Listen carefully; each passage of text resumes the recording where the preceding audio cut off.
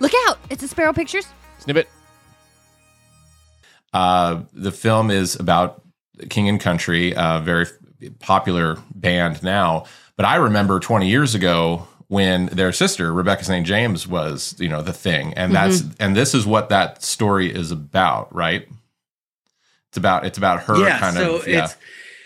I actually compare it, and oddly enough, we actually started working on this before this movie came out, before I was aware of it. But I kind of compare it to King Richard, the film with Will Smith, where he plays the father of Venus and Serena Williams. I would say it's comparable to that in that it's like focused more on the parents of the famous people that we know now, and then sort of it like Serena is there. But in the film, it's sort of Venus that's sort of ramping up to kind of take her place in the world, with, of course, acknowledgement that, Serena is also talented, and with kind of fan service acknowledgement that she will become an amazing athlete in her own right. But the sort of slice of life that we're visited in that particular film kind of culminates in the rise of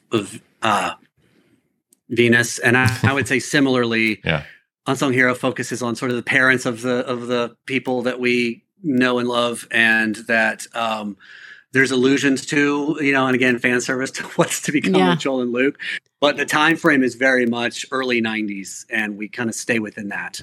Welcome to the next generation of warfare, psychological warfare. In modern conflict, the mind is a potent weapon. Discover General Michael T. Flynn's groundbreaking guide, The Citizen's Guide to Fifth Generation Warfare. Unlock tactics, strategies, and the mindset to navigate this cognitive battlefield that we all find ourselves in. Equip yourself against manipulation and emerge unscathed. Unleash your potential. Order now.